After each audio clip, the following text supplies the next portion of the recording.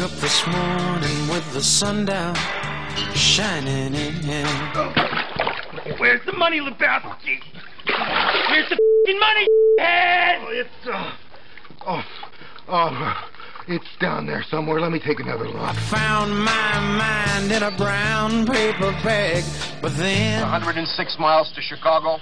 We got a full tank of gas, half a pack of cigarettes. It's dark, and we're wearing sunglasses. Hit it. tripped on a cloud and fell 8 miles high. I tore my mind on a jagged sky. Okay, you guys aren't privy to all the new so, that's what you pay me for. I just dropped in to see what condition my condition was in. Illinois Nazis.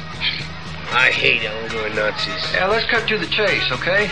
What are you guys selling? I lost you $60,000. There is no one who wants to make that money back for you more than I do. There's just one thing, dude. What's that? You have to use so many cuss words. What the you talking about? Don't worry, nobody's listening anyway. I woke up this morning with the sun down, shining in. Welcome back to Stocks and Jacks. I'm Tom Al. At Burn on the board, SP futures down 9, NASDAQ futures down 38. We were down more, but we're making a little bit of a comeback here. This is after a big down day on Friday.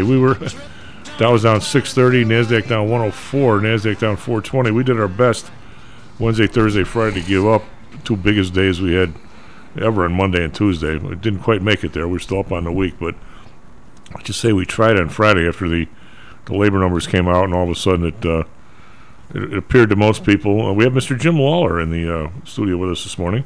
We don't know if Greg's calling in. He usually does on Monday morning. He might. I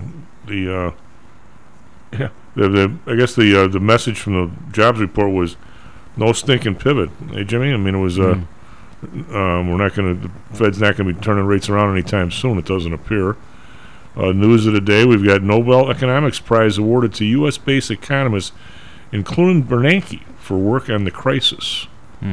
Not sure exactly what I want to know about that one, but sort of interesting. Actually, it was for his work on the Great Depression with a couple of guys one guy from the University of Chicago, a guy named Diamond, is a professor at the University of Chicago Booth School of Business. Another dude, Dybvig. How do you pronounce that, Jimmy? Dybvig?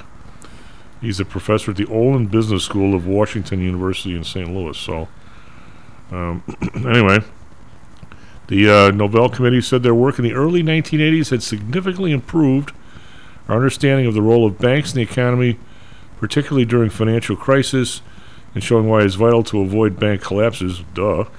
They added this was invaluable during the 2008-2009 financial crisis and the coronavirus pandemic, and I'm going to push back on that some in a bit here, but Jimmy, what do you make of this? Bernanke's analysis of the Great Depression 1930 showed how and why bank runs were a major reason for the crisis and why it was so long and severe. Okay.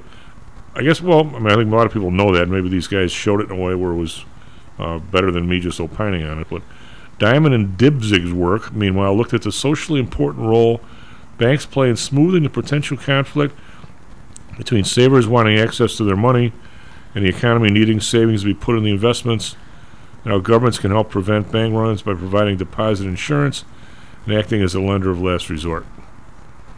Okay, I don't think anybody doesn't think that the Federal Reserve didn't bleep up in the 30s.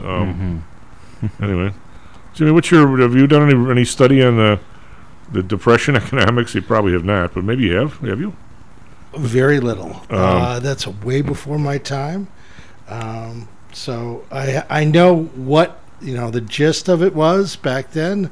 That you have to understand before the 30s until 32, we didn't have a Fed. So people, when you had a run on the banks, they kind of got caught off. So they created the Federal Reserve.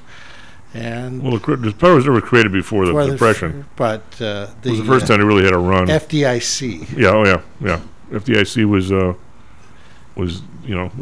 there was none of that. So yeah, if your bank went under, you were pretty much screwed. And if the bank had no money, you were screwed. Yeah. Very simple. It is kind of very simple. No money, you're screwed.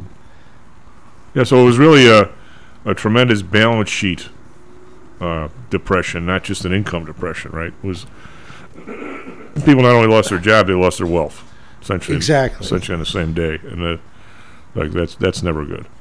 So it's anyway. That's I think that there's still in this day, but obviously the University of Chicago with the Friedmanites that were there, including Friedman, we studied this somewhat, Mr. Lawler, and but it was their opinion was it was the Fed sort of fault that they let, and I think it has to do it really speaks to what they're doing today, and I think it is actually very flawed.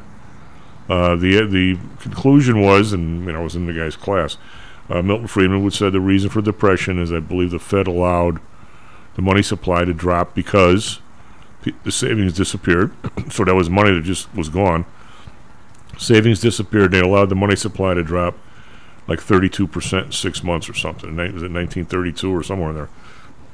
And that was the real cause of the depression. Well, the solution, though, is what, to their mind, what the Fed should have done was to somehow not let that happen. Which if you use some kind of a Federal Deposit Insurance, which wasn't in place at the time, or the FSLIC, Federal Savings and Loan Insurance, I don't know if they really had the means, Jimmy, to get that money back into the economy. I don't think there was any kind of float in bonds to that extent. I mean, I think it would have been trouble for them. They couldn't just, right now, if there's a big issue, the Fed can go out and buy bonds because the bonds are out there. There's enough float. I don't think there was back then. Maybe there was. They should have done something. But where I'm getting to here in a clumsy way was if you somehow would have found a way to replace the money in the system, sort of like the Fed's done in the last few years, Mr. Lawler, is that you can't just pour it in the top. It never finds its way to the people that are hurt, the people you and I know.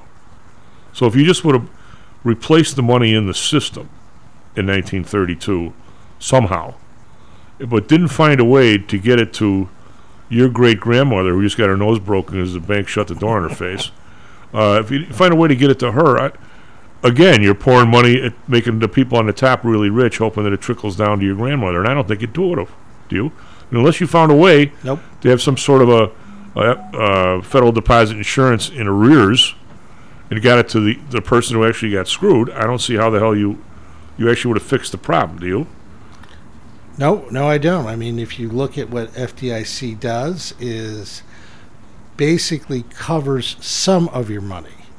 Right now, I believe the FDIC limit is $250,000. Before it was $100,000. When we had our recent crisis, the FDIC figured out they could not bail out all the banks. That's why they will try to come in and get someone to buy it, such as in WAMU's case, and well as Bear Stearns. They will try to get someone to buy the bank instead of taking it into receivership because they really don't have the insurance that you believe you have is not much at all. No. Well, I think here's my issue with it, Jimmy. We got to talk about some mortgages here. I guess Greg is calling it at 7 for our commodity report. What the issue I have with it is that the solution to these guys is to make sure a few of the banks, the big money market banks, the 4 banks that are left, basically it's Citi, it's J.P. Morgan, it's Wells Fargo, B of A, yeah, that they have so much money, you pour so much money into them that they can't possibly bleep up. I don't see that as a solution at all, do you? No. You know, especially when you got interest rates now where the Fed's paying 4% and banks are paying people in their savings accounts, what, a half of 1 maybe? I mean, to the point where they become creatures unto themselves, and you just pour money into them on a daily basis. I don't see that as a solution at all. I would much rather have more banks and watch them a little closer because they're supposed to take risk. These guys don't have to. You just pour money at them. And all you do is take home huge salaries. Anyway, I'm not in the... Well, that's what the FDIC was supposed to do, but as we know that in 2008, technically one bank is not supposed to have more than 10% of the nation's deposits. Well, we found out from B of A that they were up around 12%. Yep. And now you start to see, when you start adding up the big banks, well, they were up over 50% of all the deposits. So it's a tough business for the smaller bank, because then they come in and they will gobble up the smaller banks, and with the option now that, don't worry, the Fed will bail me out. Well, no matter how stupid I get, yeah, the Fed will bail me out. And make sure that I never lose a paycheck. We never lose a board member. We never run into that stuff. Correct. Anyway, Jimmy, we have 40 minutes to, because Greg's going to call in, and obviously you're welcome to stick around, and Nancy's going to call in later about mortgages. And we have Nancy in every couple of weeks, and she talks about mortgages, and for the basically takes us from when somebody buys a home. Audrey takes us from somebody's looking for buy a home to when they buy the home. And Nancy takes us from people who, once you buy it, or you get your mortgage approval before, I guess now, right, Jimmy? Isn't that the way you do it? Well, yes, hopefully. Yeah, so when you actually go to buy a house, you have your approval in your packet. You could say, I'll take this place, and by the way, I'm good for it. So do you have to, if you have a rate that's good for like a couple of months, you have to pay for that, right? Yeah, that would be a rate lock. Most rate locks now can go from 30 to 60 days. If you can go out further, but you do pay for it. How much? It depends on the lender. I mean, well, it's not 20 grand, right? No, it's never 20 grand, but you might have to lock in at you might pay a point, you might pay a quarter of a point. It depends on the lender. You can go out longer. I know Rocket will do that, but it's kind of on the ridiculous side, because the whole idea of the rate lock was that you've locked in your rate and hopefully you will be closing right within a 30-day time frame. And then they've extended it out to 60 days. And now you can go out further than that.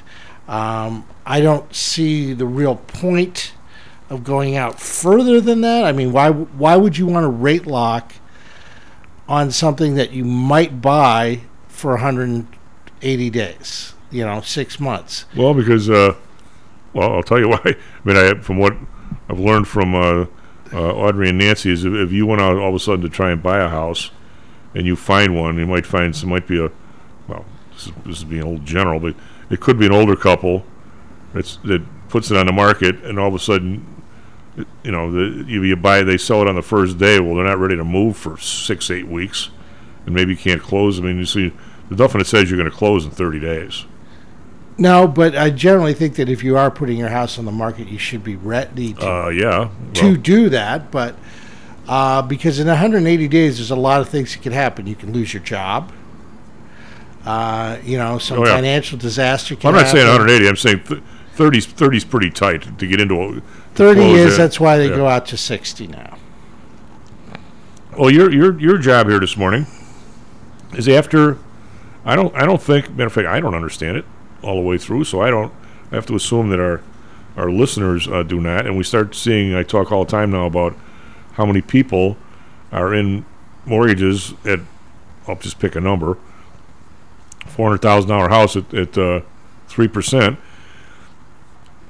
If something untoward ever happened and they had to sell that place and had to go buy another place, most, as Nancy tells us, virtually none of them could afford the same home at 6%. So that's probably right. So I guess what I'm asking you to take is after Nancy's done and she inks the thing and the people everybody signs it with whoever it is, be it Lakeside Bank, be it I'm not talking about a jumbo. We'll talk about jumbos after the break, but what happens to that mortgage? Obviously, most all of them are going to find their way with a Freddie or Fannie guarantee, correct? You would hope so, yes. And then they enter the system and people buy this mortgage paper. Who's buying all that paper? I mean, can you and I buy that stuff? Sure. I mean, you can. I mean, I did for a while have some Freddie and Fannie. They were getting called on the bonds, but yeah, you can buy the bonds. Sure, you can buy the mortgages. Usually, so if you wanted to get involved in this, you'd buy a Fannie or Freddie bond. You could, or you could buy the mortgages. There are people that do that. Fannie and Fannie will sell them off, but it takes about $100 million to buy a package of them. But then you realize you got $100 million? No, I don't. about $100 million shy of that. All right. But then you take the risk, because once they have sold it, it is now no longer under the Fannie or Freddie umbrella, so you don't have that warm and fuzzy feeling anymore. But typically what does happen is once the sale is done and the mortgage has been funded, the mortgage lender does have to now hold it for a safe harboring period before it is sold to Freddie or Fannie. So I can't, like in the old days in the early 2000s, buy it and within 24 hours sell it to Freddie or Fannie. It doesn't work that way any longer. You have to hold it for a period of time, saying by the time you send it over that it is good and that it is now under the safe harboring. All right, so just to be clear, if I buy a place for $500,000 and I either going to go to Nancy or I'm going to go, and she works for several firms, or to Lakeside Bank. Let's Lakeside say that's easier. All right, so I write a check for $100,000 plus all the other crap that goes with the mortgage, and I get a mortgage for $400,000. So I put my 20% down. Who actually ponies up the $400,000 on day one? The bank, the lender does. Lakeside Bank. Yes. Or Nancy's. In Nancy's case, she's a mortgage broker. Where does she get it from? She gets it from the lender. Now, being a mortgage broker, she has multiple people that she can go to. Okay.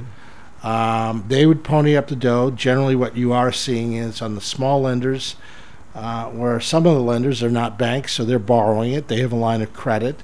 They borrow the money, and then when it is funded, they pay the line back, so they can keep borrowing against it. So Lakeside or Nancy's people have this $400,000 into my house for how long? Now, it's usually up. It used to be up until the first payment. Now it's a little longer than that. I think it's 2 to 3 weeks, to close to a month. Once they have said, okay, this person pays, I've had it, I now can sell it, and under the Safe Harbor Act, I can say to Freddie and Fannie, when I had it, it was good. Now that you have it, so it can't be forced back on me. In the old days, in 2004, they were selling them within 24 hours. Here you go. Oh, and they were buying it. And they were buying it. They didn't know, and unfortunately, they were buying. Some of it was less than desirable. Now the safe harbor allows the compromise between Freddie and Fannie and the investors to say, okay, we realize no one knows how long you're going to be in your job. No one knows if your 401k is going to be depleted, all of that. There is a time period. And as long as it meets past it, safe harboring, Freddie and Fannie will now deal with the fallout. But when I get my loan either from Nancy or Lakeside, I'm going to be, I definitely have, what's the word? I've qualified totally for their stuff. Well, with Nancy, not necessarily. With you, when you're with a broker. Good. Okay. With a broker, you are approved with one lender. Now, obviously, if something happens, I can go to another lender. With the bank, yes. With Lakeside, you're approved. You've met their criteria. I've met the criteria of essentially Fannie and Freddie. Sure, you've run through the Fannie and Freddie systems. Yes, LP and DU. All right, and who's the other one? Who does the stuff for the soldiers? That would be the Veterans Administration Office, a VA loan. Okay, because I think my stepfather had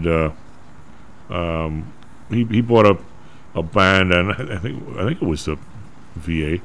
He bought a bond. He's a pretty clever guy. This is when the mortgage rates were like 8.5%, 9%.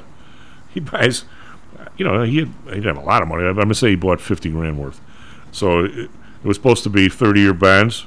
Well, every month he was supposed to pick a number, $50, $500 a month. Every month he's getting $600, $700 because everybody's buying the mortgages down, right? Mm-hmm. So then finally near the end, his checks were like $2, and the last month he got a check for like $1. Must have been the last mortgage, his share of the last mortgage in the bin.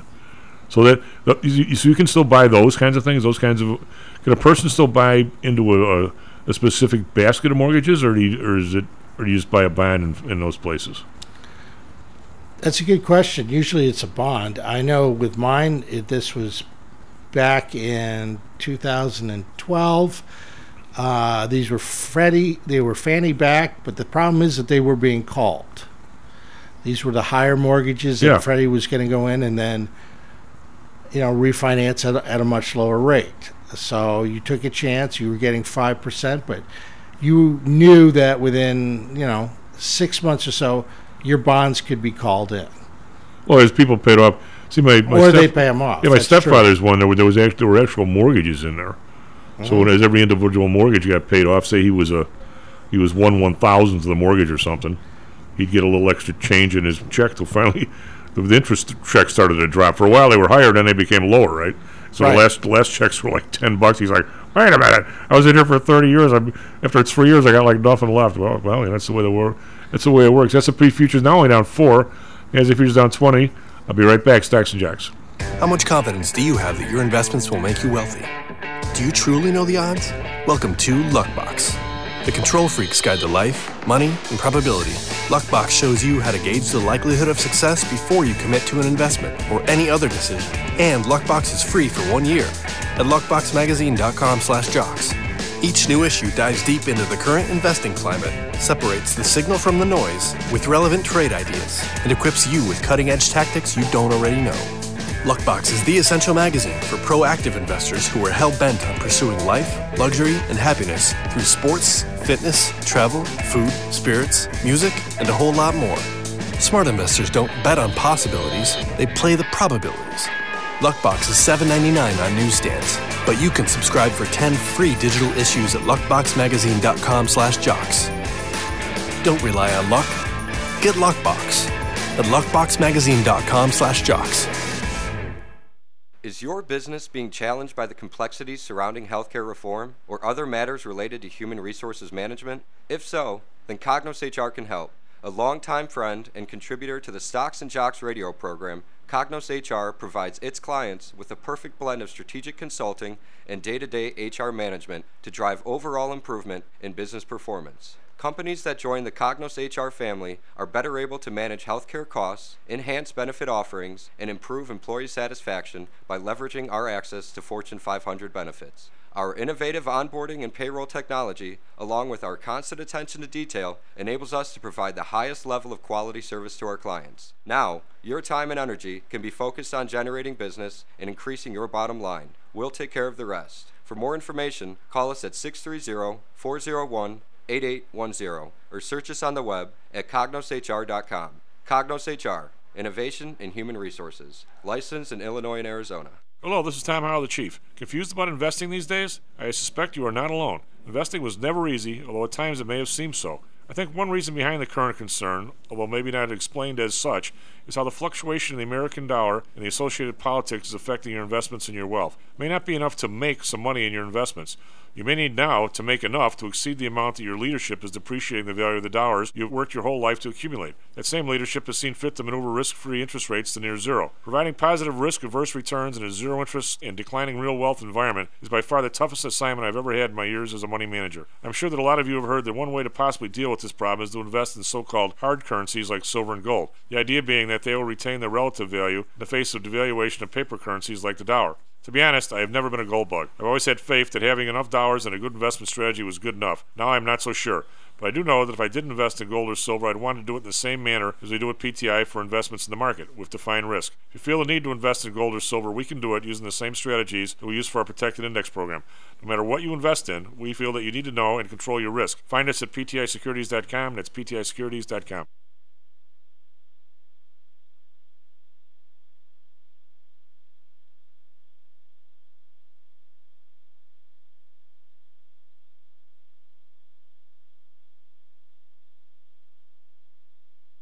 Are you one of the millions of people who suffer with pain? Do you wake up in the morning with stiffness in the lower back or neck? Why are you using medication to cover up the symptoms without treating the actual cause? Painkillers, muscle relaxants, and anti-inflammatories are not the answer. At ChiroMed, physicians are trained to detect the cause of your symptoms and to correct the underlying problem. If you're ready to listen to common sense and do what it takes to make changes in your body that can affect your health for the rest of your life, give ChiroMed a call and set up a complimentary consultation. They are located in Orland Park and can be reached at 708-403-2727. 20,000 patients over 22 years have been treated at ChiroMed, and over 90% of them have had positive results without medication or expensive surgery. Isn't it time you did something good for your body too?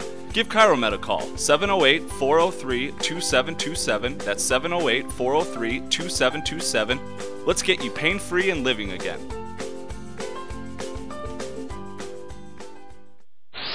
Stocks, jocks, Stocks and jocks. Stocks and jocks. You are out of control. Here, right now, right here, right now, right now.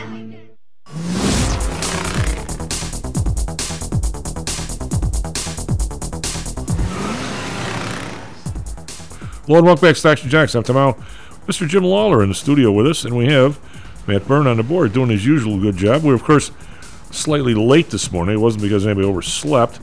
Guess what? There was a shooting incident on the Kennedy, and we had to take local on the way in. Yikes! Yet again, how did you get by that, Matt? There was no. I stuck to my guns and I just stayed in my lane. Sooner or later I got there. Oh, because they were telling everybody to get off at Division, and that's where we get on. So I was worried about you. But you were here. Yeah, it was. I could see I was caught up in that backup for a while, but luckily got here at a reasonable time at least. But traffic was moving a little bit after that break off. So yeah. Yeah, you got to be winging the bullets around. S&P futures down 5, NASDAQ futures down 25. We're coming back. We were down quite a bit more than that when we came in. Dow futures only down 8.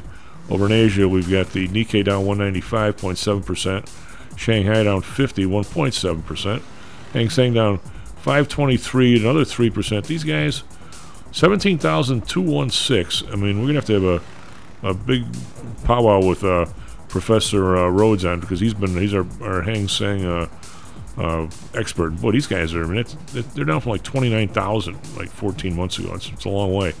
Over in Europe, we've got the DAX up 75.6, FTSE down 20.2, CAC down 2, call that flat. As a wave review on Friday, we were down 630 in the Dow, 104 in the S&P. NASDAQ was down 420. It was a brutal day on Friday after the numbers came out, the labor numbers, which was a pretty good report. All of a sudden, everybody said, well, no stinking pivot, so away we go. Bonds up 6 basis points to 3.89, heading back towards 4. The Bund over 2, wow, 2.19.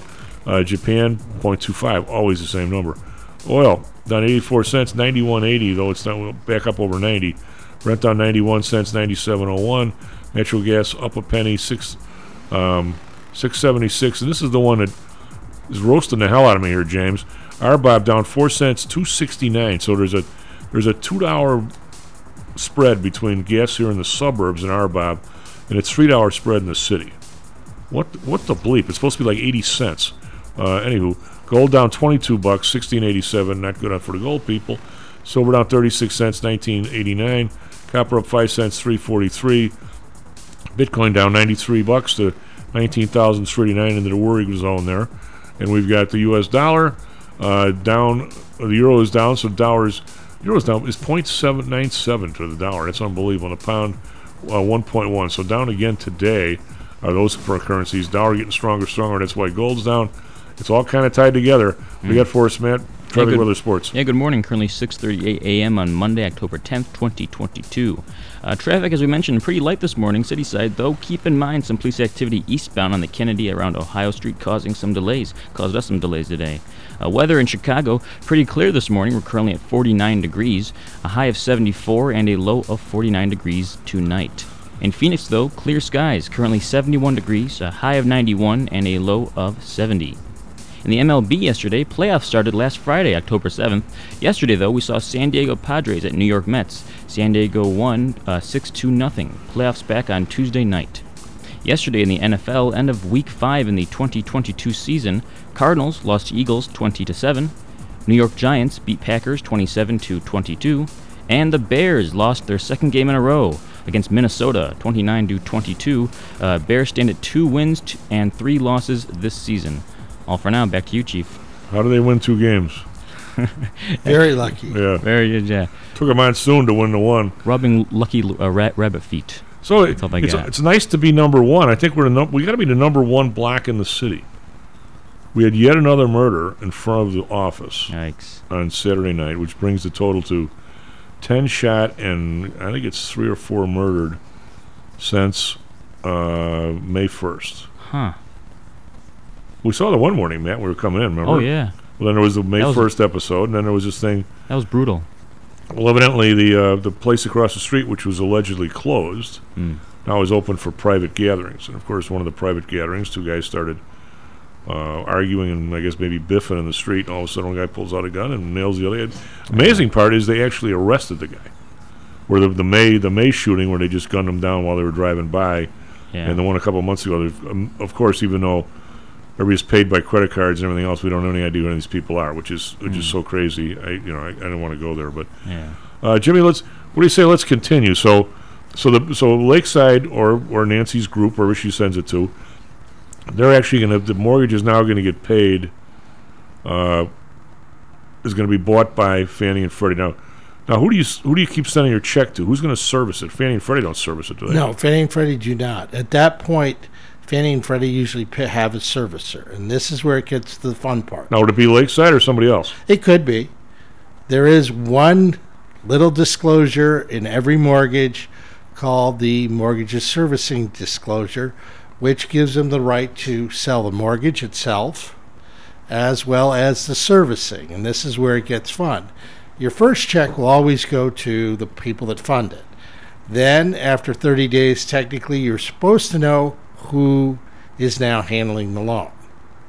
So you're supposed to get a letter from your servicer saying, hey, such as my company, hey, we're your servicer, please send your checks to us, or your ACHs, or call us to make payments over the phone. That's where it gets fun, Chief.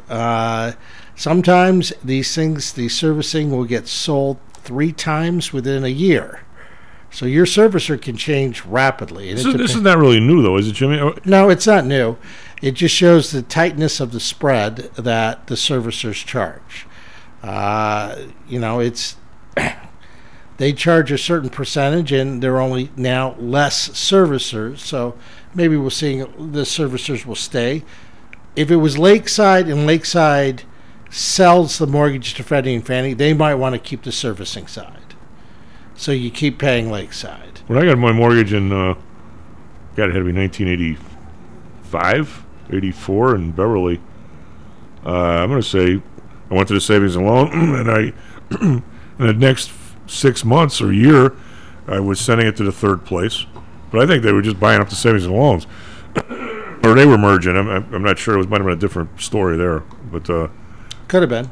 Okay, so now now what happens if when the Fed was buying them? What were they doing? They were buying blocks of mortgages from Fannie and Freddie, or blocks of mortgages from anybody? They were buying blocks of the mortgage-backed security. That's what they were doing.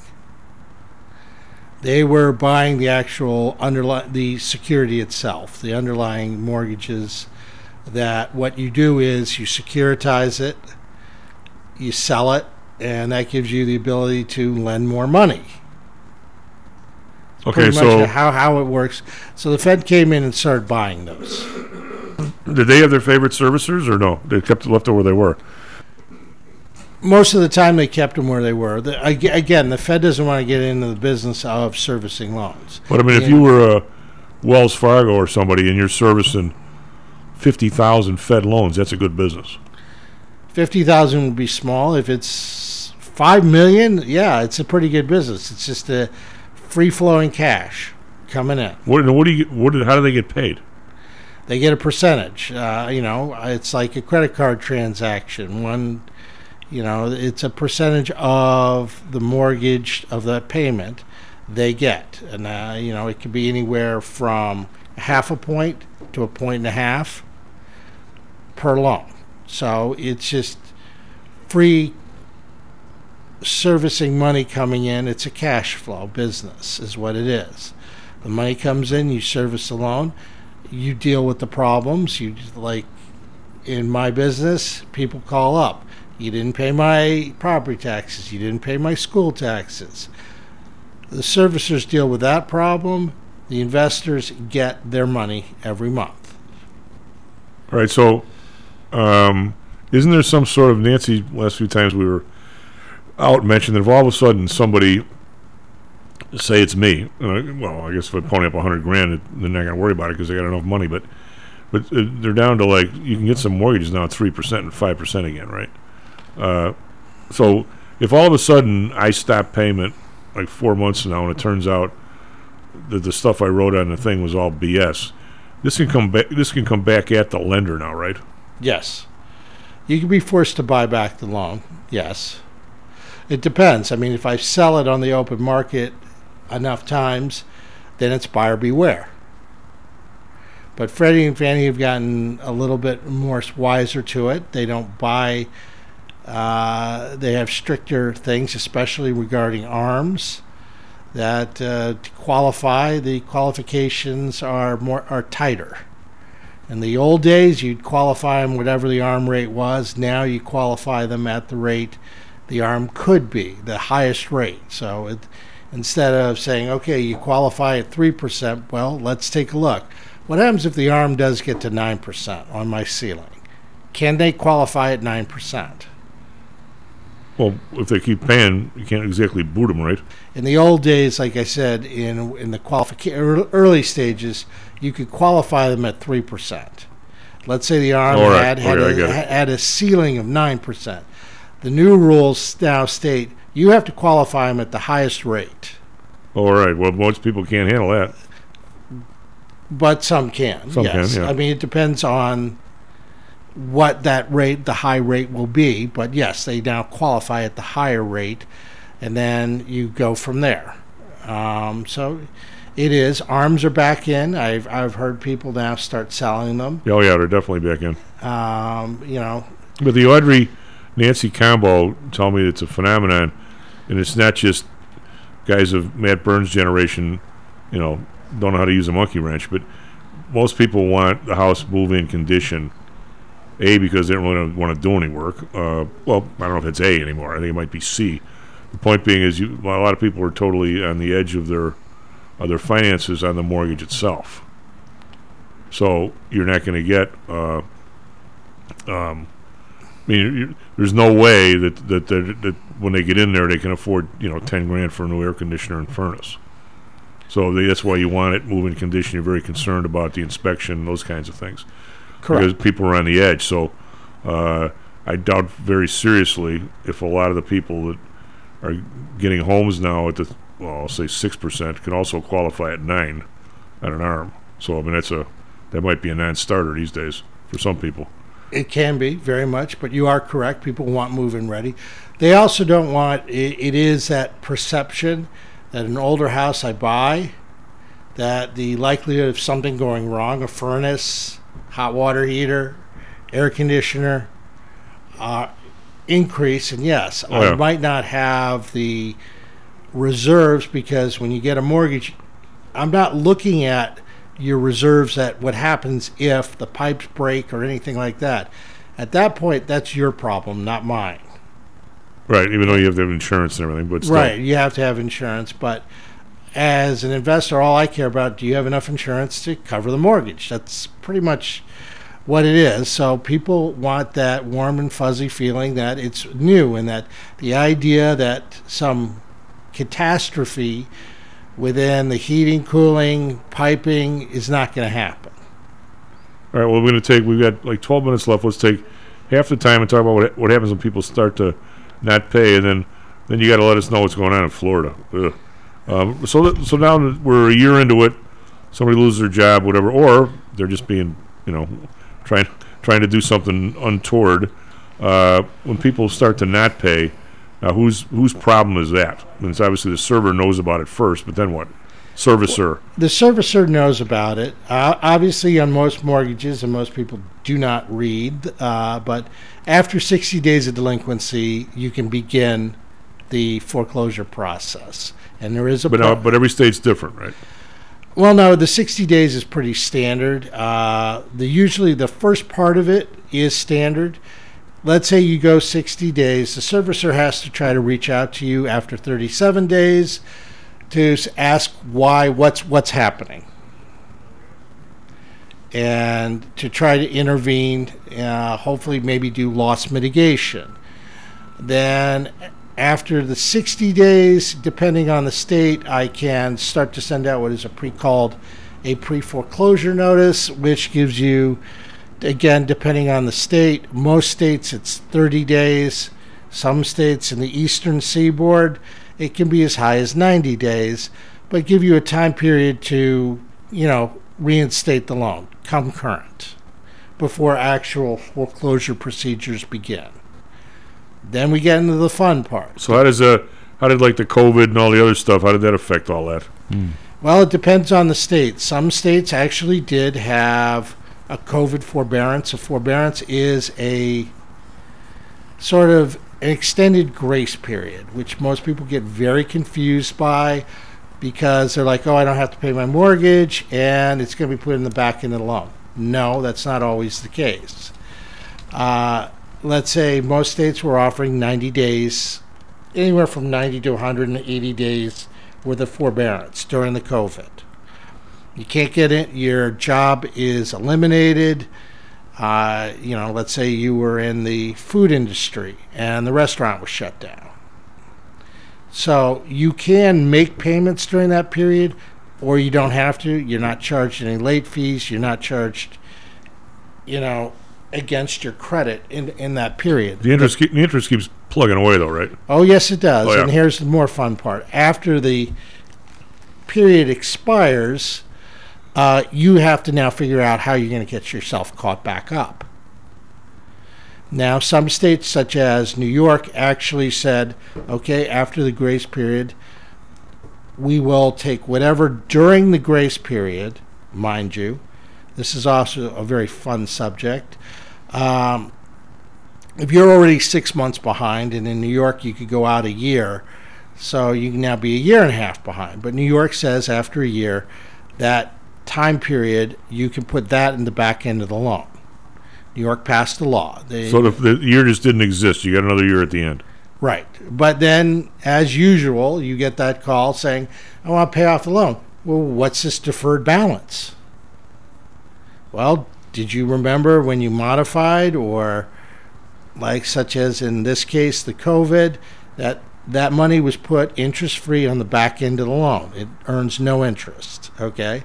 So it just sits there until the loan is paid off, which out of sight, out of mind is the general consensus of most people. They don't realize I might have $200,000 in a deferment. And I think, my mortgage is at...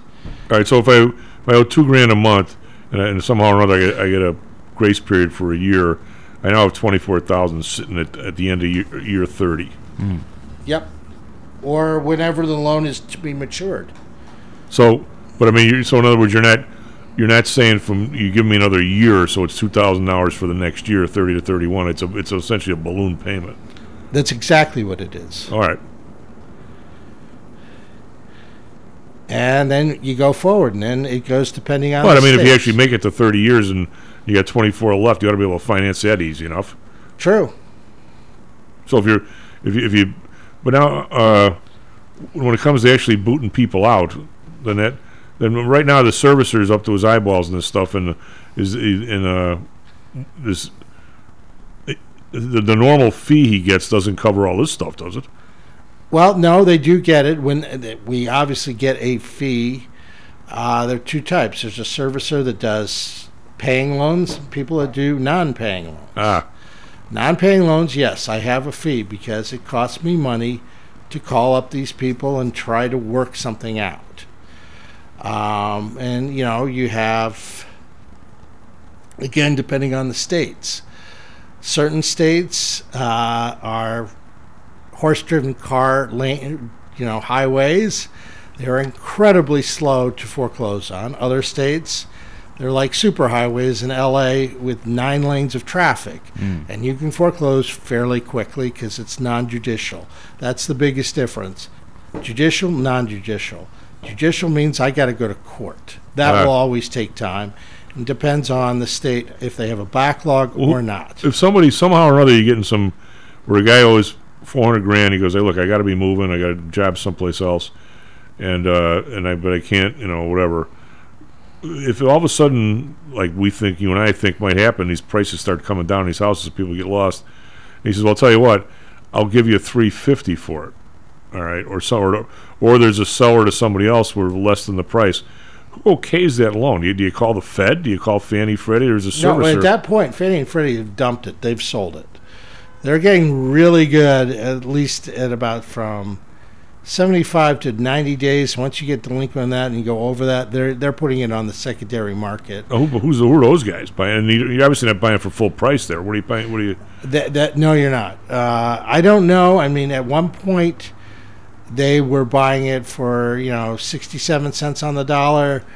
As people started paying again, the price went up. So I don't know exactly. What I do know now is, in my company, we're buying more performing loans, but obviously the price when you securitize it is, if the yield is up, then the price of what you pay goes down. So I could have 1,000 loans that people have missed their payment for 90 days for whatever reason. I can go to somebody and say, without you drive and buy all 1,000 of them, I'll sell them to you for 70 cents on the bucket. People say yes. Yes. They'll have an idea of how many loans are in what state, but you're right. They don't really.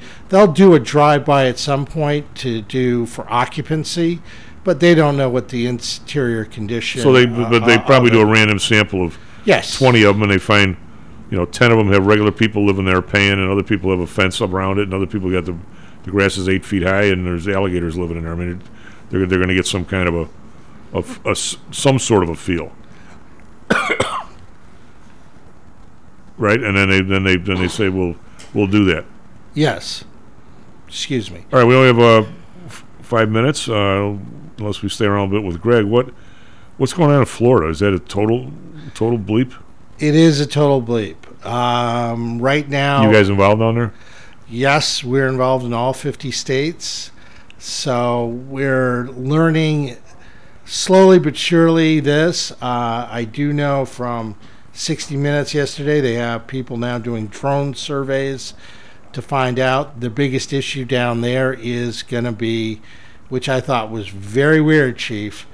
What did the damage first? Was it the flood or the wind? Oh, the insurance companies are going to say it's the flood. Right. Yeah. Oh, yeah. They've done that before. And since they have so few insurance companies down there, that it's going to be interesting. Well, I'll give you the one example that I had pictures of in front of my mug last week. Lady, friend of actually my in-laws. She had a place, and it's got to be a 12-story condo, across the street somewhere in Fort Myers Beach. Well, the flood comes in and grabs the cars in the parking lot. In the parking lot, the cars are banging into the building. So it's sort of to be determined whether the building is able to be fixed structurally or not. I mean, right now you can't go in there. So after a week in Florida with the humidity and everything else, everything in your place is wet, so none of it's any good, right? So the question is, either that place may either have to come down or not. But clearly, the insurance company is going to say it's water, it's not wind, even though the wind's what picked up the cars and flung them into the place. But so a lot of if it's water damage, it's not the same as wind damage, correct? That is correct. And you have two different types. You have not only your homeowner's policy, you have your flood policy, and you have your wind policy in Florida. Now, Florida's not a flood plain like in Illinois, where if you're across the street from a creek, right? It's not the same. Most of Florida is, because it's a swamp. Oh, so the entire state of Florida, you're buying that flood insurance. You buy that from the Fed, right? Not your insurance company. Generally, you can. It's cheaper. You can buy it from the Fed, from FEMA. Yes. Well, I mean, like if Audrey does a place here, and you're in a floodplain. Sorry to interrupt. And in a floodplain, it's got to be on the listing agreement. And yes. And if you're going to go to the mortgager, they're going to want flood insurance from someplace. They're not going to give you the mortgage, and that's probably going to be separate from your Allstate or State Farm. It's going to be with FEMA, right? Most likely, unless Allstate wouldn't do it in Florida, but most likely the answer is yes. You buy that policy separately. Okay. And those are Illinois flood plains. You're saying in Florida, the whole damn state's basically a floodplain. Pretty much. There are some areas in Florida that are not considered floodplains, but not a lot, because most of Florida, if the tide gets high enough, as we found out, can get flooded very easily. Yep. Well, that's what happened with this thing. It hit at high tide, right? Yes. All right. One quick question, and we'll let you go. And we'll let Greg drop down. What was the aftermath? I should have prepared you for this. What was the aftermath of the Houston fiasco, where they got the 9 inches of rain and the whole area flooded? That never. I'm going to say that was not a designated floodplain, or a lot of it wasn't. What happens there? People are just bleep out of luck? Yep. So then what happens to the mortgage? Well, what happens to the mortgage is on the homeowner's side, you hope that it'll pay off. If they don't have flood insurance, it depends. I mean, if the mortgage company says, well, no, that's flood damage, I don't cover it, then the mortgage company pretty much is out of luck. Because So they require you to have insurance. If it's in a floodplain, they require flood insurance. If it's not in a floodplain, you get flooded, everybody's pretty much skunked.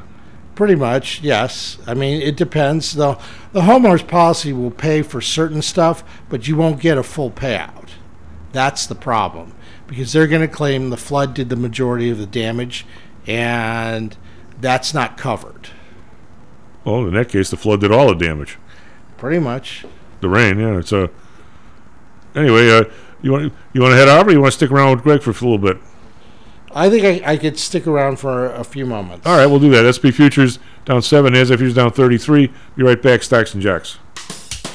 This self-directed trading is a lonely job. Online trading is not as easy as point and click. No, it's not. Everyone, even professionals, need to share ideas and think out loud every now and then. That's what I like about PTI Pro Direct. Their staff of former option floor traders really helps me choose the right strategy for trading option volatility and plan the time decay for my covered writing program. Yep, nothing can replace years of trading experience to stop you from making that dumb trade and for saving a few bucks. We've all been there and done that. Yeah, I have access to all that great trading advice and experience for just a penny a share for stocks, $1 for equity options, and $1 minimum a trade. Our clients at PTI Pro Direct can call when they need a little help on a trade or just to talk about the market in general. We trade every day. We love this stuff. That's what I like most about PTI Pro Direct. Cheap prices, along with great advice from real floor traders. It's the best of both worlds. Tell your friends. That's PTIProDirect.com, PTIProDirect.com.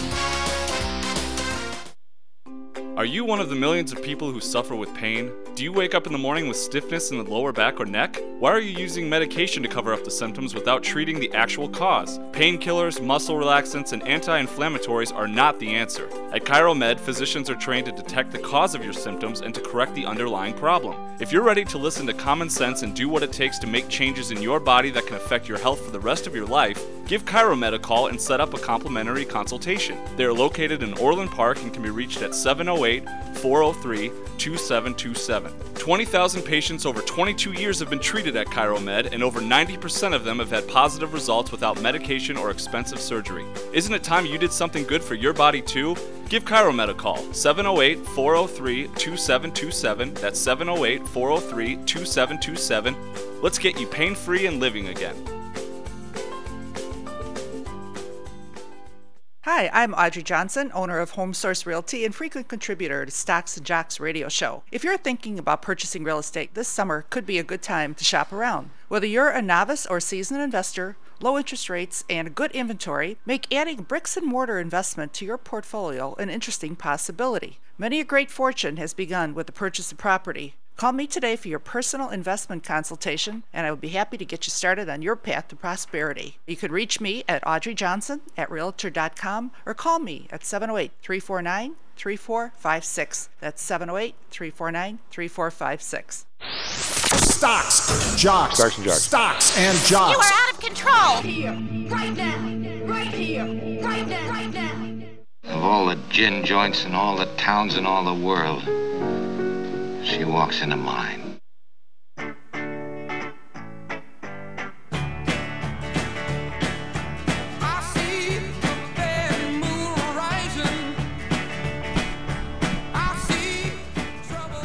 Well, we're back Stocks and Jocks. I'm Tom Miles. The first time before COVID, we had 3 people in the office. We have Sir Greg Pappas, we have Jim Lawler, we have Matt Byrne on the board.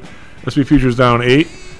NASDAQ Futures down 39. I'm going to say that's Creedence Clearwater, and I'm going to say I saw them at the International Amphitheater of all places. Is that right? Yeah. Yeah, I bring them up because I don't know if you saw that full moon this morning, but it was something pretty spooky out there.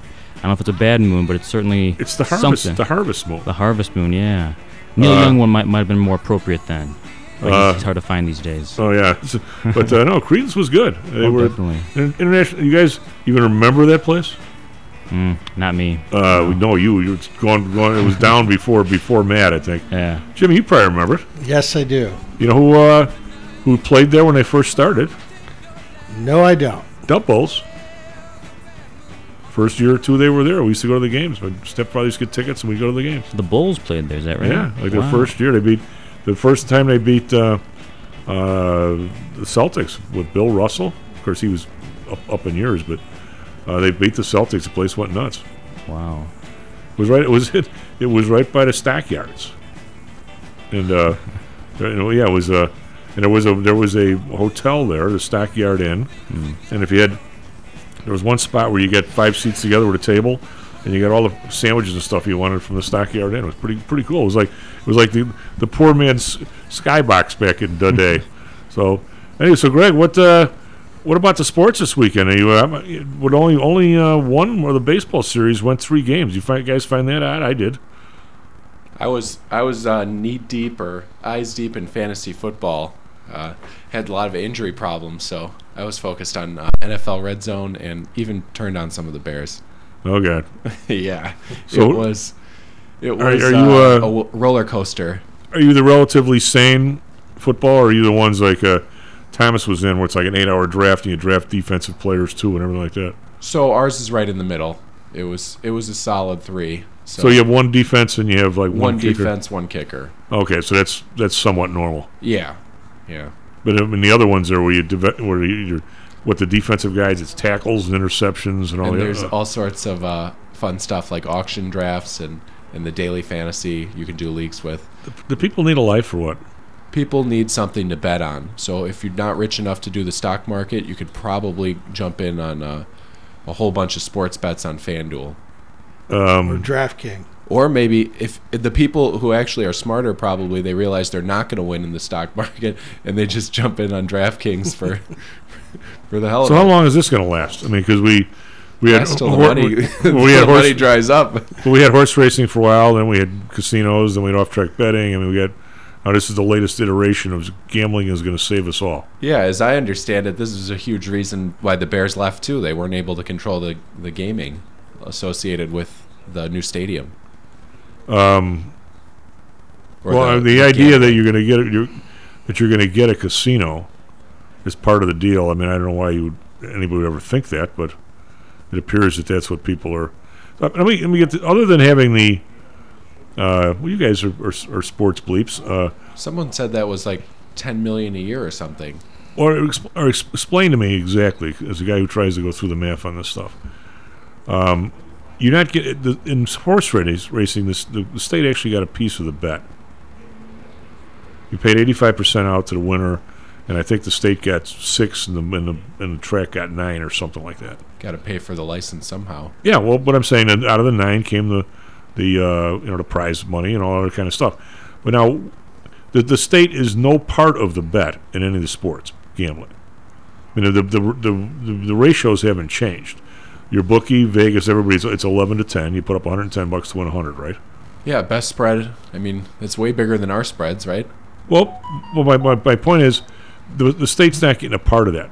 So all they're getting is a part of the quote profits, or I guess if there's a license fee, if it's a casino, they can charge a casino up the wazoo for the license fee and for that kind of stuff. But for a gambling place, how exactly if the handle doubles tomorrow?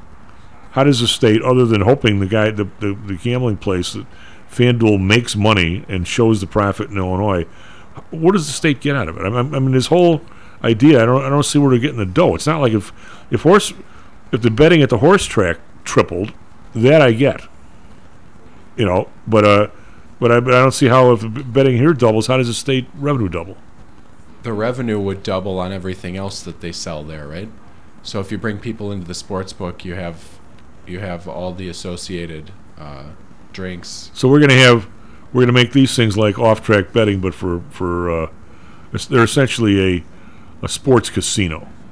Yeah, that was my understanding of the plan in Arlington Heights. Gave the Bears way more flexibility for what they could do with the gaming and, yeah, I guess off-track betting, like you're saying. Well, so Jimmy, you've been to the one by Wrigley. What does it look like there? Is it just a counter or what? It's not even completed yet, but DraftKings is building a facility right next to the stadium, 2 floors. I mean, when you say next to, well, it used to be what was the Captain Morgan's Lounge. It's now going to be a 2-story thing attached to the DraftKings, whatever it's going to be called by DraftKings. Oh, so Captain Morgan's is now going to be 2-story. It is. Okay, it used to be just on the street. Or the last time I went. Right, it was on the street. It's now 2 stories. There is a DraftKings across the street on Clark. I just think that DraftKings was the killer of the office football pool because no one does it anymore. Yeah, right. So I walk into the quote DraftKings. What do I get? There's just a counter. It looks like Caesars. I believe so. Yes, I haven't you been can hook in it with the app before you even walk in. Yeah. So what do I need to walk in? So there's a counter there. You can watch the Bears game on your phone. Okay, so but I can walk in, and if I want to be a Luddite like I am, if I actually wanted to bet on the Bears or the Cubs, I would put up my $110 like I would in Caesars, and I get a receipt, and nobody knows I made the bet. I could do that cash there. I believe so. I know, like Greg, going to the game, most people are on their phones making their bets right then and there, live time. Whether someone gets a hit, someone strike out, a fly out, this or that, the bets are varying, and people are on the phone. They get even more specialized as you get the opportunity to go in game. It's fly out, strike out, or interception, defensive recovery, or whatever it is. You can do it inside. But now those bets for somebody who's actually made a science of gambling. When I was young, I used to read all these gambling books. I was always loved all this stuff. You're out of your friggin' mind. What is the edge on a? You have horrible edge. The edge is -10. No. I'm saying that's what I'm getting on a regular bet like I might do. It's 110 to 10. What's the odds on a guy getting a hit on the next pitch? I wouldn't know how to price it, but I'd imagine. I'm saying those gimmick bet, you're gonna lose on those. Right. Those are like, if anybody, if you have half a brain, I'm not insulting anybody, I hope, but if you walk in at the beginning of the year and you look at like the Cubs to win the World Series, right? They're gonna be like 400 to 1 or something, or 200 to 1. If anybody were to add those up and realize that if you bet on every team, how much you're gonna lose. I mean, what's wrong That's with not the point. It's just the entertainment value. Well, but I'm saying you're paying for that feeling of, hey, maybe my team's going to do it. Yeah, maybe it's going to be great. I'm just okay, but what I'm saying is you have to realize what a horrendous bet it is. Yeah, and you just do it because you're emotionally attached to your team. You're emotionally attached to. Well, I'm sorry, but I'm one of those guys that if I bet on somebody getting a hit this time up, now if he's a 333 hitter, which not many people are, and you take out the walks. Now, if you gets a walk, you lost, right? Could be a push. I don't know, but I'm saying I've never done it. So, or if you put the walks in there, it's not going to pay me 3 to 1. What's it going to pay? 2 to 1? I want to sign up for this right now and see if I can. Yeah, what's it going to be? What's it going to pay? 2 to 1? 2.5? It's going to be probably. What, 2 to 1? Well, so if a guy's betting 200, he's got a 1 in 5 chance. I bet the bet's 3 to 1. Yeah, it's going to be somewhere in between what the stats say and what the vig is, right? Well, what I'm getting to is it's sort of like the crap table. I've been trying to talk to Jimmy about. The gimmick bets are way better for the house than a regular bet. because nobody can figure them out. I mean, and plus they're. I mean, the last thing you want to do is bet a parlay card. And not to mention, there's a lot more instances. Yeah. So even if it in theory, it could be worse, and it would still be better for them. Well, it's like a crap table. If you're going to put $5 down, put it on a pass line. Don't put it on hard 12. But that's not fun. Yeah, because he wants to win 15-1 over the hard 12 play. Right. Yeah, well, so what is hard 12 is a 1 in 36 chance, right? How many? There's six so- sides of the and then dice. So what's the and chance of then getting? What's there's 1 of past 36? There's 36 combinations. Yeah. Right. So it's one. And what does it pay? 30-1. Nice. Yeah. So it's nowhere near the pass line. So what I'm saying is, once you start doing these, what's the next pitch going to be? They're not paying they're not paying 1-to-1. No, they're paying. Well, they should be paying less. I mean, eventually, if there's probably more competition, you would think it goes down. But if you get more of those and you get paid out more on per, it's just. Well, I guess I'm gonna lob this one out there, and attaboy, Jimmy, I'm politically incorrect here. If you go into the gas station today, you're gonna find somebody buying the instant lottos, right? Now the odds of those are way worse than the regular lotto. Somebody told me if you drop what was it? There's some liquid that you could put on them to have the God disappear. Well, we had somebody on the show. I mentioned this last week. If say there's 100,000 tickets in this particular one, I didn't realize those things are like $20 and $30. They're not $1 or $2 like a regular lotto. No. Yeah. So the guy comes in, Kathy got him, and he wrote a book about how crooked these lotteries are. So say there's 100,000 tickets, and there's 30 big winners, which is probably a lot. Well, if the 30 big winners come out in the first 10,000 tickets, and you got 90 left, they sell all the other 90, telling you that oh no! Well, but it gets worse. If they sell 90 and like only 1 or 2 of the winners come out, they pull the rest of the game. So there's no chance. So well, I mean, if one comes out like every 10,000, I mean, how do these people sleep at night? Yeah, well, that's your government at work. But so yeah, the guy goes, yeah. If all of a sudden half of them are sold, and only 2 of the 20 winners come out, they pull the rest of the game. Wow. Or if the winners do come out, they keep selling it till you're thinking that they're still in there. Man.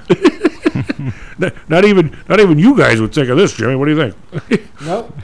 It's so anyway. Who do we like in the baseball? I mean, the Guardians. Did you see the play the inning before? People that don't understand a lot about baseball. There's so many nuances to it. Same way to softball. I mean, you can be really a dumb baseball player. Well, this one guy, he's up in the I think it was the top of for those that don't know, the game went 15 innings. The Indians won on a walk-off. Guardians won on a walk-off home run in the 15th. And in either the top of that inning or the 14th, Tampa Bay's got it's Tampa Bay, right? They played. Tampa Bay's got some guy up. There's a man at first base. So the guy heads for second. He's got this thing stone cold. He's like standing on second. What do you think the batter does? Slight lead. Swings and hits a foul ball. After the guy was like, the announcer's going, he didn't just do that. The guy at second base is furious, the base runner. He's like, what is with this moron? I was already here. Yeah. Because the guy the count was like 2-0. So he had no. So you're supposed to take the strike anyway. Oh, God, yeah. Because the guy's got to. So then, guess what he's supposed happens? He's going to be on the bench. The guy gets a hit. Oh. So now there's men at first and third with like 1 out, and they don't score. They don't score. And then the guy hits the home run, and they lose. All because one guy didn't know what the count was. Well, he just never thought. You should know. Do the batters know if they're stealing? I don't know if the batters. Well, you can see him. You can see him. Yeah. Especially if you're right-handed batter. The batter should be getting a signal from the bench saying that the steal is on. Yeah, take the pitch. Well, no, you don't necessarily, but you're supposed to have some sort of a sense of whether the guy got a good jump. Evidently, the pitcher never even looked at him, so the guy was like, he was just gone. Man. And so it cost them. Well, man, they might have lost anyway, but it kind of cost them the game.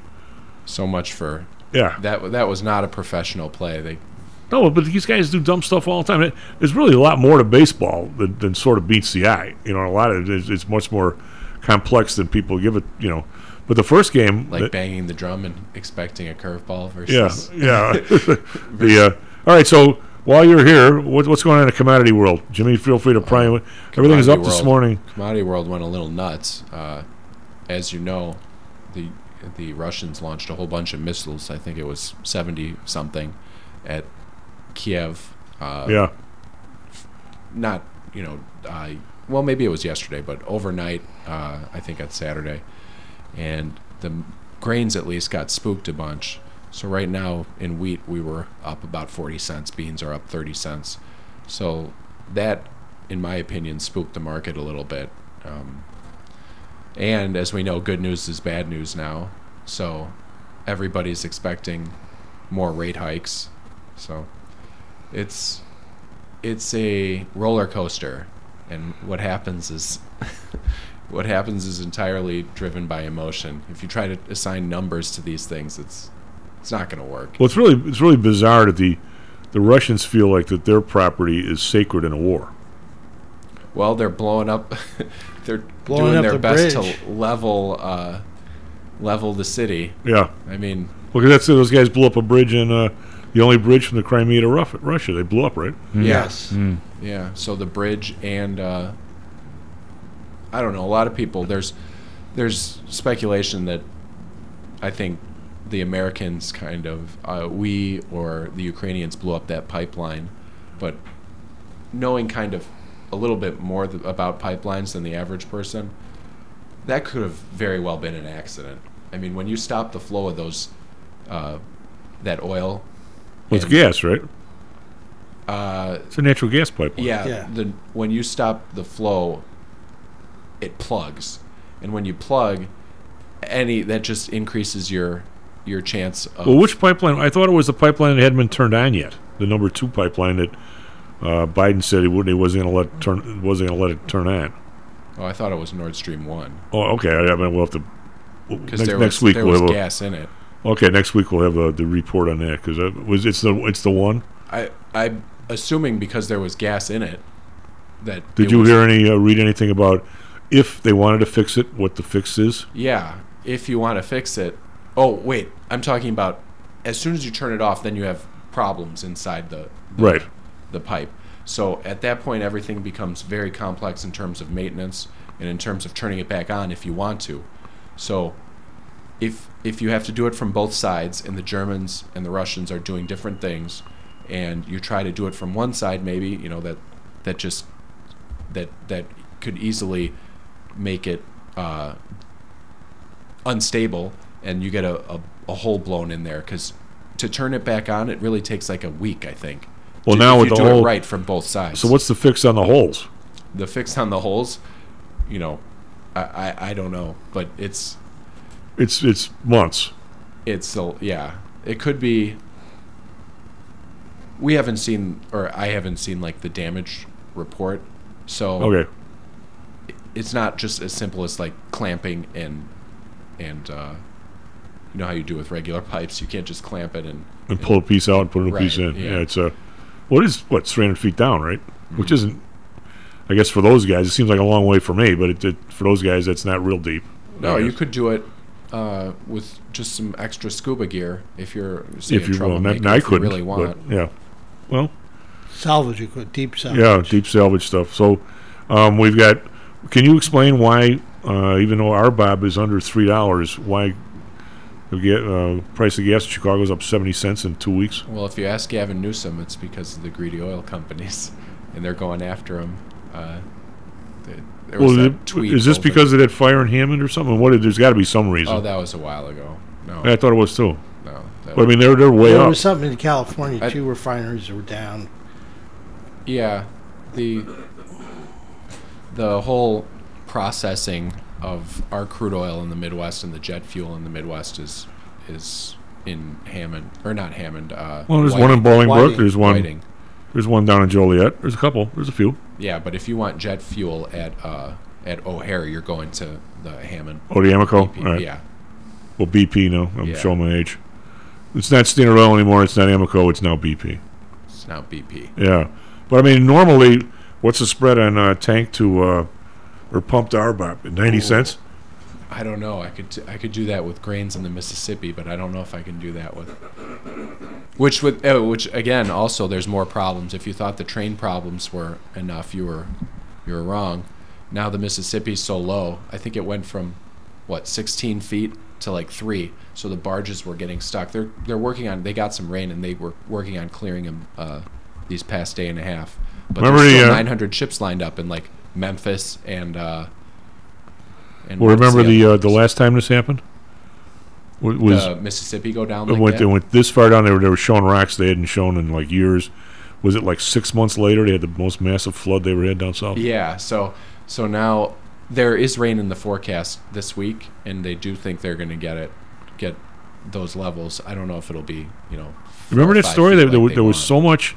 Mississippi was overflowing so much that they thought New Orleans was like a goner, but.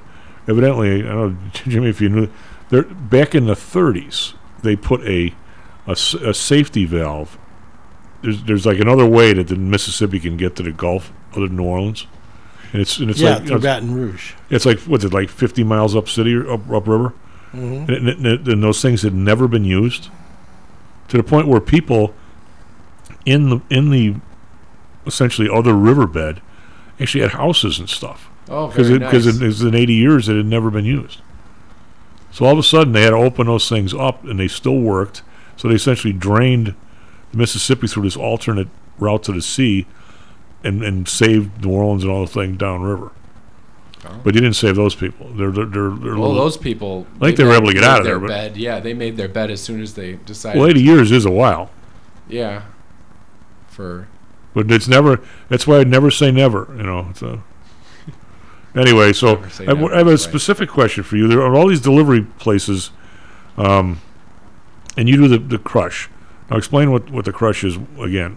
The crush is the difference between the products and the price of the soybeans. So from the soybeans, you make soybean meal, animal feed, and soybean oil, salad dressing, and the beans are the input. So if you gave me, a few pounds of beans, I could crush it and make soybean meal and soybean oil, and I would sell that soybean oil and soybean meal. And the difference between my input cost and my sold products is the crush spread. Okay, so the thing that causes the grain markets and the futures markets to work is at the end of the day, what causes the cash price to come to the futures price is if you have to, you can deliver. Correct? Yes, we have physical delivery. If you have long or short contracts at the end of the expiration, you start dealing with the exchange about delivering and taking delivery. You need to tell them where you want it. And so is there delivery of the meal and the oil as well?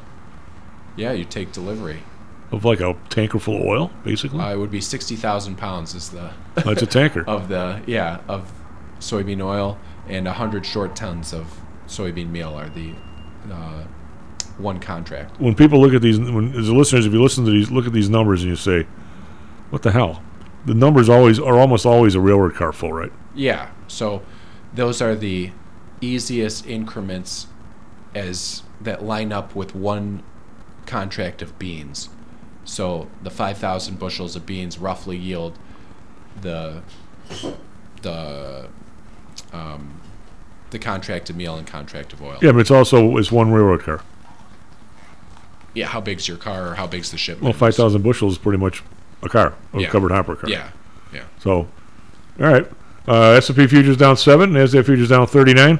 We'll be right back. Stocks and Jacks with Ms. Nancy.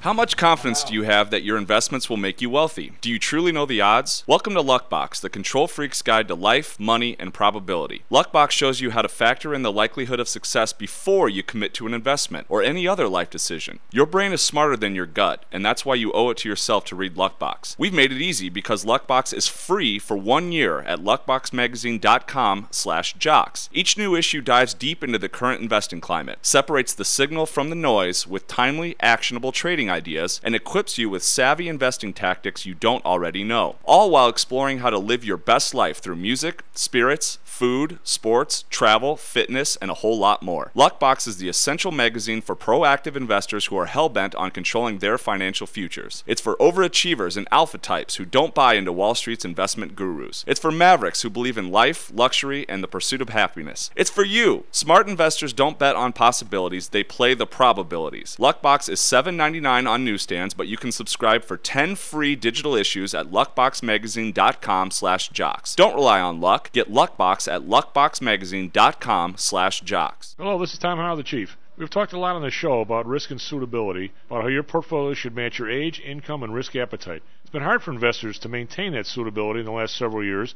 due to a Fed strategy that has driven interest rates to virtually zero. You may have even heard that the Fed was trying to drive conservative investors to a riskier portfolio on purpose, for whatever reason.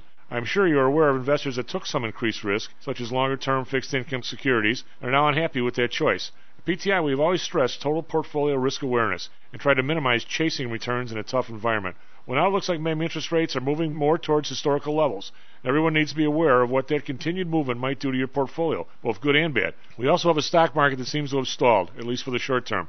I think it's time for everyone to take a serious look at their goals, their risks, and their portfolios. Do they match? If not, we can help. We have a Signature Protected Index program. We have ways to hedge against interest risk. We can make that portfolio right for you again. Go to PTIsecurities.com or call us right now. The market can change very rapidly. That's PTIsecurities.com.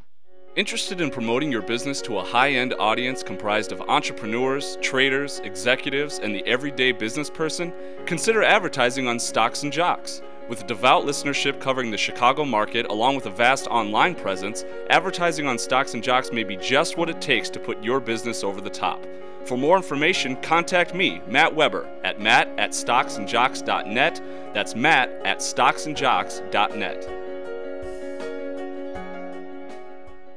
Hi, I'm Audrey Johnson, owner of Home Source Realty and frequent contributor to Stocks and Jocks radio show. If you're thinking about purchasing real estate, this summer could be a good time to shop around. Whether you're a novice or seasoned investor, low interest rates and a good inventory make adding bricks and mortar investment to your portfolio an interesting possibility. Many a great fortune has begun with the purchase of property. Call me today for your personal investment consultation, and I would be happy to get you started on your path to prosperity. You can reach me at audreyjohnson@realtor.com or call me at 708-349-3456. That's 708-349-3456.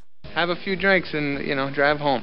Stocks, jocks. Stocks and Jocks. Stocks and jocks. You are out of control. Here, right now, right here, right now, right now.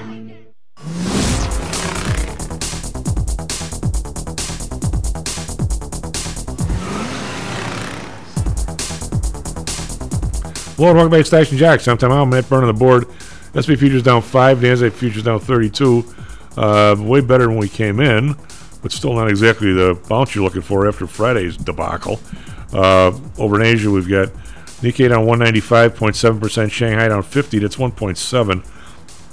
Hang Seng, another 523, another 3%. I mean, those guys in the dumper, really. I mean, let me take a second here and get the... I'll have that tomorrow. I'll get the graph for the thing. The over in Europe, we've got the DAX is up 74.6%, FTSE down 21.3%, CAC run down 3. Call that flat. So those guys are pretty much hugging the flat line, except for the DAX up a little bit. As a way of nasty review of Friday, Dow down 630, S&P down 104, NASDAQ down 420. We did our best to give away Monday, Tuesday were the two biggest days I've seen in forever. And maybe Greg, maybe my brother is correct when says you never see a 3% rally in a bull market. Yeah. Which is, I won't say never, but he's probably very right about that. That's what we call the face ripper rally. Yes. U.S. 10-year up 6 basis points, 3.89. The bond up 2 basis points, 2.21. Well back over 2%. So they had a big run up in the interest last week. Interest rates. Japan unchanged at 0.25 as they continue to manipulate theirs. Oil down 34 cents, but still over 90, 92.30. Brent down 40 cents, 97.52. Natural gas unchanged, 6.73. But people's fears of it being $10 going to the winter, those fears are at least gone for a while because we're nowhere near the 9 something we were 3-4 weeks ago. RBOB down 2 cents, 2.71. So it looks like I got to go to New Jersey to fill up the truck. What do you think, Greg? Because it's 5 hours here. Yeah, it looks like it's going to stay there, right? Yeah, I know. Gold down $24 as the dollar strengthening. 16.84. Silver down 36 cents, 19.89. Copper up 6 cents, 3.45. We've got Bitcoin down 19,372. So not that far away from the worry range.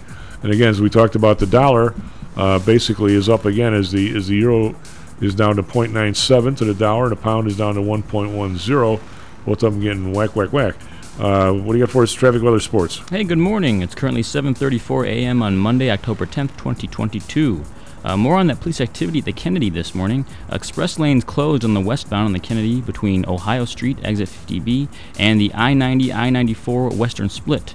Heavy but short traffic until South Union Avenue. Other than that, traffic pretty light this morning in the city.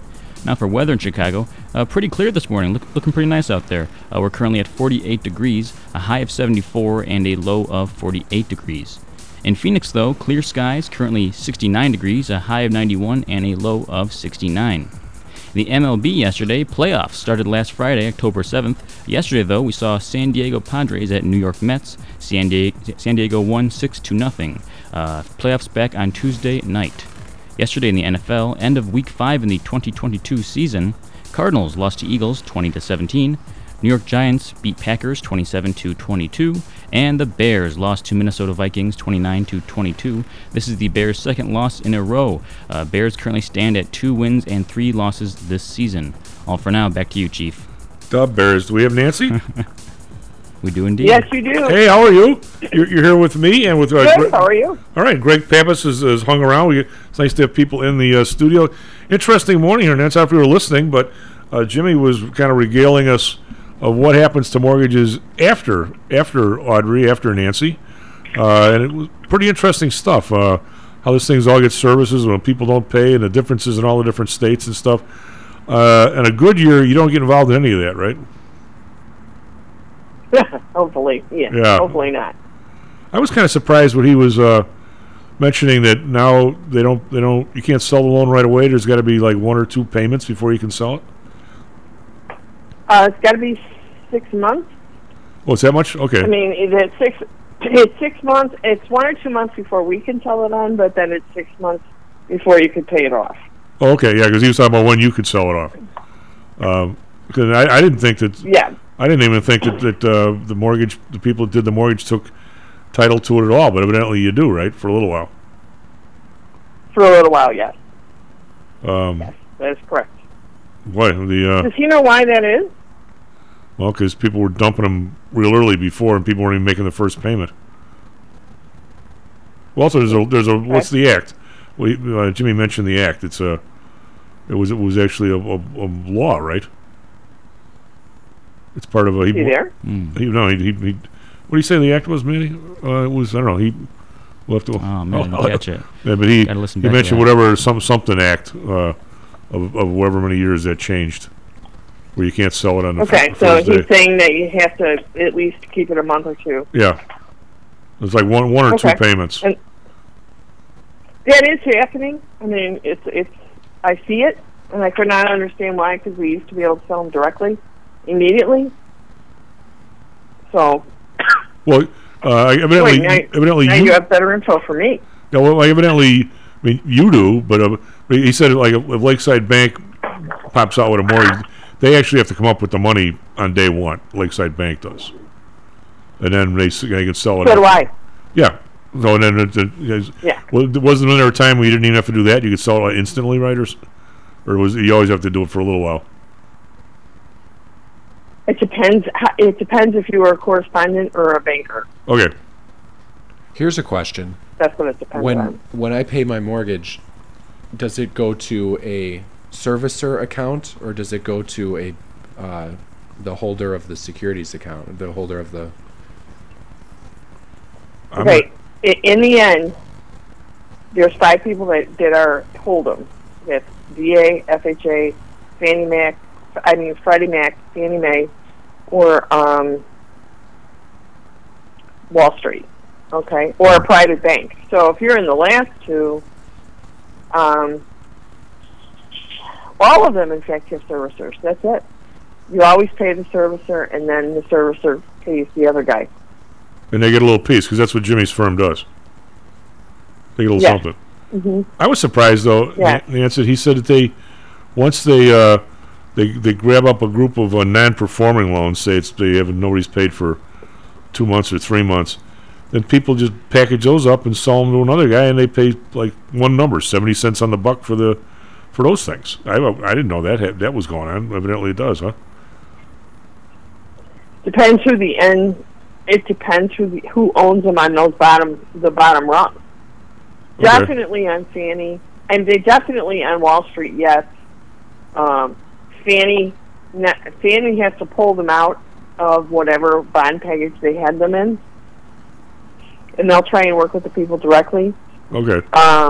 If it's not as simple as that, but it does in the end happen. Wait, what an interesting world, huh? Right, and then they take that and they group them together, and he's correct. They sell them at least for like 50 cents on the dollar, something like that. Well, it's always fascinating, Nancy, because as you know, I have an insatiable curiosity toward this stuff. But in my business, I mean, if somebody sits down and basically, thinks they know it all, they probably know next to nothing compared to what somebody who's been in the business forever. And the same thing in your business. I mean, I find all this absolutely fascinating. How these things change hands and essentially the markets, and it's like a whole shadow world. I mean, you would never even really know it exists. You just send your check in, and I guess if you're somewhat observant, and you find out that after you get your mortgage after 2 years, you're sending it to the third place, you get some kind of a clue that the stuff's being shoved around a little bit. But nobody really has any idea of the whole back world of what goes on, as like Jimmy and these guys do, and you do on the front end. I say it's kind of interesting. You bring it to point A, and then his group kind of takes care of it after that. What are you having any? Do you have any issues with the Florida thing? I assume. I don't know. Do you do mortgages down there, or have you? I have, and the biggest concentration of the Florida problems right now are, from my standpoint, is that any open loans you have, everything that's been done has to kind of be redone. It has to be re-inspected. And obviously, if nothing's wrong, then nothing's wrong. But if something's wrong, that leaves the door open to, the deal was not the deal. And then how do we get the financing fixed and all that other stuff? Well, what happens if people walk out? When I was mentioning that, for Audrey to do a listing, okay, and if it in Illinois, I mean, there's, whether they should go back and review all this stuff, I don't know, but let's say you're buying up, like Audrey's house, for instance. There's a creek that runs behind her, right? But the thing is, it's so wide, and there's no flow. And her house is, 50 feet higher. She's technically not in a floodplain, correct? So, if you were doing usually nobody in Cook County is in a floodplain. So, there you go. Well, I'm not so sure about that. I think. Well, very, very few people. Yeah, but I think the people like across the street from Tinley Creek and stuff are. I think the people near the Little Calumet are. Don't know. You maybe haven't bumped into those yet, but I guess what I'm saying, if you are, then she has to put on a listing agreement, and you certainly know about it when you're doing the mortgage, correct? And then every mortgage gets checks for a floodplain. Yeah, and so now that is separate insurance with FEMA, or is that an add-on to your State Farm? I'm guessing it's with FEMA, right? No, it's with FEMA. It's with FEMA, right? It's with FEMA. Yes, it is. And the only way people don't have to pay it is if they do not have a mortgage on the property. Right. So if you say I'm on my own and pay cash, you can do whatever you want. Correct. But then if it floods, you're also on your own for the cleanup, and there's no insurance for you. Right. Oh yeah. Well, I'm saying you take the chance. You take the chance. But what happens if the one I guess I don't know this, Nancy, you might know just I think totally better than me. When they had that 9 inches of rain in Houston and they had that massive flood in an area, I'm going to say that was not a floodplain. So people probably didn't have flood insurance. Then what happens? You have to pay it on your own. Right. So your State Farm doesn't cover it, and your place is a mess, if even habitable. And so at the very least, you're ripping everything out down to the studs because I'm old and everything. But or worse, or you just got to knock the place down, right? So that's all on you. And the mortgage says, I don't care, you didn't get it. It's not on us. Even though they didn't, but they're going to require homeowners insurance, correct? Everyone has to have homeowners insurance if you have a mortgage. All right. And it will be forced placed if you do not carry it. But I mean, if In you're other words, the mortgage company will carry it. right, though, you guys will carry it, right? They'll make you pay for it. Correct. Correct. Okay, well, it's a complicated world. Now, have you ever seen, other than way back, and you're not old enough, but other than way back, this 3% to 6.5% in 6 months? This has to be driving you nuts. In terms of your people. Yeah, it's just like, I mean, isn't everybody going nuts about something? I mean, it's not working out well. Someone told me yesterday they were paying $5 again for a gallon of gas, which I didn't even realize that. Well, it's up to $4.70. I paid $4.15 the last time I filled. Well, it was $4.58 yesterday at the Myers, but down in the city here, it's $5.50, easy. Even though our Bob is under $3. Speaking of which, the person took it and said, "Well, what am I going to pay this winter in gas fees?" And it just goes on and on and on and on. Well, natural gas is under $7 now again, from being 9 something. It's way down. Inflation is transitory, guys. I don't know. Greg says it's transitory, Nance. I don't know. I only listen to the Federal Reserve. Oh God. Little comic relief. So, Nance, I'm happy to hear you this morning because I thought maybe you reached for the short sword with your Bears yesterday. Listen, there was Notre Dame the night before. That was a good thing. Yeah, but I can't believe that they wore those uniforms. Just saying. What uniform? The Irish. I didn't understand that at all. Well, the deal is see now, Nancy, you got to think greedier. You got to be like Greg. You got to think greedier. There we go. This is called what the hell's the name of this? The Irish something?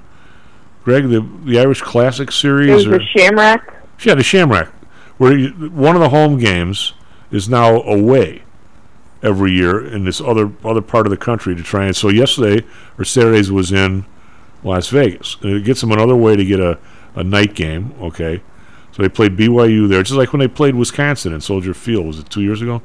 They were supposed to play Wisconsin in Lambeau. Then it got called off because of the COVID. And I think they're going to do that now next year or something. But Under Armour, who is the big uniform sponsor from Notre Dame, gets to show up with a new uniform that they can then put in the bookstore. Because people get tired of buying just blue and once in a while the green and the white, right? You got to have another color or two. How many of the Blackhawks have? Like 5 colors? Because you get tired of buying the same one for $150. Do you remember when they released the black? Yeah. Alternate in I think it was the 90s with the Hawks uniforms. Those went like hotcakes. Oh, they were like hotcakes. Yeah. Well, the Bears with the orange. I go back to watching the Bears. I don't want to say when I started watching the idiots. I'm going to say I was very young because my uncles were all into it. I never saw them in orange all the way back to the late 50s. And here they are. They got an orange jersey, right? In general, I think the Twitter reaction to the Notre Dame uniforms was pretty positive. So I think they did. You couldn't put those on me if I was an altar boy. Totally bright white with like this gold gilt all over them. They were saying Art Deco. Oh, if you Nance, if you went and got married and the altar boys are wearing that, would you think you were in the wrong church? Just saying. I think so. But here, I know 3 people that have those jerseys this year. The Notre Dame ones? The white with the gold, and they. Oh God. Yeah, and they think they're fabulous. Well, if you they do look nice, but I couldn't figure out how come they were in Las Vegas. So at least you explain that. Yeah, it's a Notre Dame home game, and it's in Vegas. That works when you've got a nationwide fan base. Yeah. Yeah, why not? It's a big game for BYU. BYU, I think, was favored, weren't they? Weren't they like 4-0? Yes, they were favored.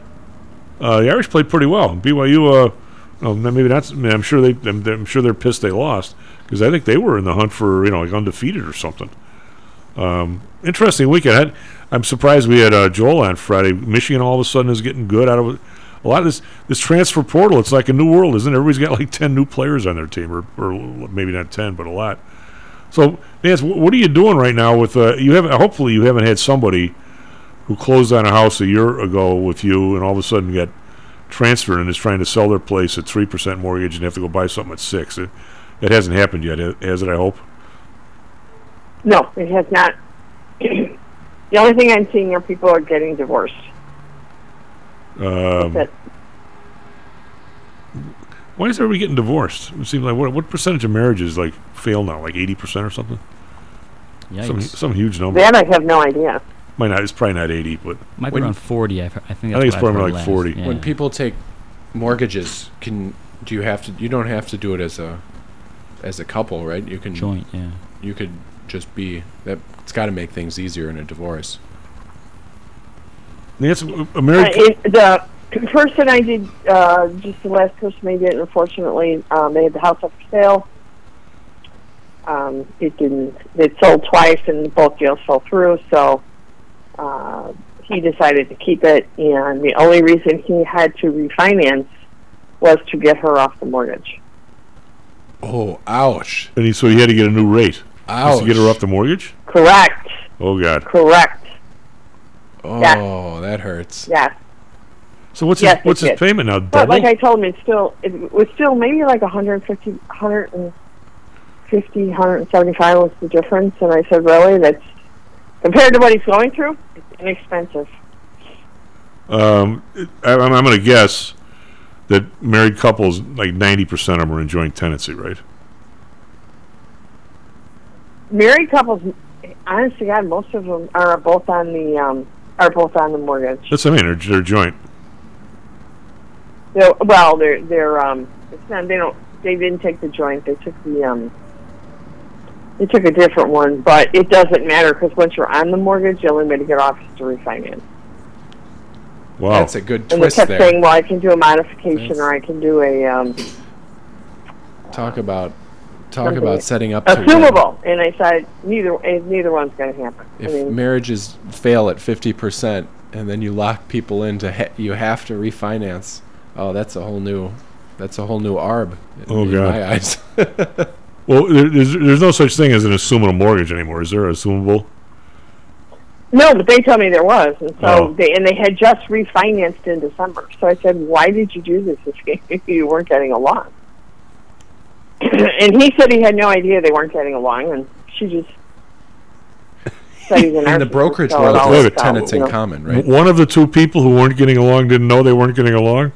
That sounds like they got divorced. Yeah. Well, I could say the communication wasn't that good. Just saying. Sounds like you know what? You never know what happens in different. Oh God, no! Nor do you want behind to. Closed doors. No, nor do you want to. I just. Well, that's right. When was the last? When I was I bought my place in Beverly. There back in the '80s, back in the late '70s, early '80s, assumable mortgages were all the rage. I mean, when did those end? Right, but they're, for the longest time. I mean, I know at least 2004, 2005. Ever since then, I've been checking the box, not assumable. And they happen to have their paperwork with them from the December mortgage. And I asked to see it, and it says right there it's not assumable. I mean, that is a part of the Till disclosure. So I was very surprised to hear them thinking they had gotten advice that it was assumable. Back in the day, because Illinois has, this could all have changed, Nance, but I remember when I bought mine in Beverly, I bought it through a trust. And when my lawyer said, "Hey, I got a bunch of these trusts laying around, why don't you just use one of the trusts?" And I did. If you buy it through a trust, can't the next person just buy the trust? No, boy, Illinois is big on land trusts, was back at that time in the day. Yeah. And I bought mine that way as well. And that help controls who owns how much. So, like for me and my husband, I own 90% of the house, he owns 10%. Okay? But as far as the mortgage goes, the mortgage can't sign. It got to the point where the trust could no longer sign for the mortgage. And that's relatively recent. They stopped that about 10, 15 years ago. And Illinois is one of the few states that has land trusts, and the Wall Street doesn't understand land trusts, so now you can't even close in a land trust. You have to take it out, sign individually, and then put it back in the trust. So you want a mortgage, basically the trust doesn't help you. Not anymore. Not anymore. Why do we have to wreck everything, Nance? You would think assumable would be easier paperwork for the banks. I agree with you, but they'd rather take the fees. So obviously, twice. everything that we did have that worked has been taken away for God only knows what reason. When we get a chance to dig into Jimmy, because I hear some of these stories. I mean, he never talks out of school, but it's astounding that they have to know.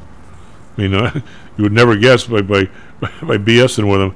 Jimmy he's up on the laws in 50 different states, and they're all different.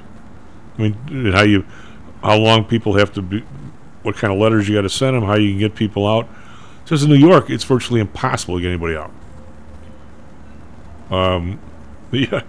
That if you have like 4 people's names on the mortgage, the answer, and all of a sudden it comes to foreclosure, if one of the people declares bankruptcy, that essentially gains you another 2 years in the bankruptcy court.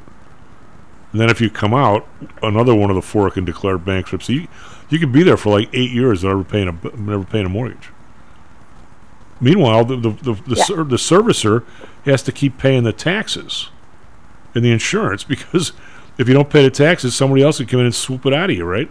Can the state sell it out from under you if you stop paying taxes? Yeah, that's the point. I mean, how does explain this to me, Nance? How does the mortgager, the one who owes the mortgage, how does he or she lose his lien if on a tax sale? Don't you still have a lien? I mean, he says you don't in some states.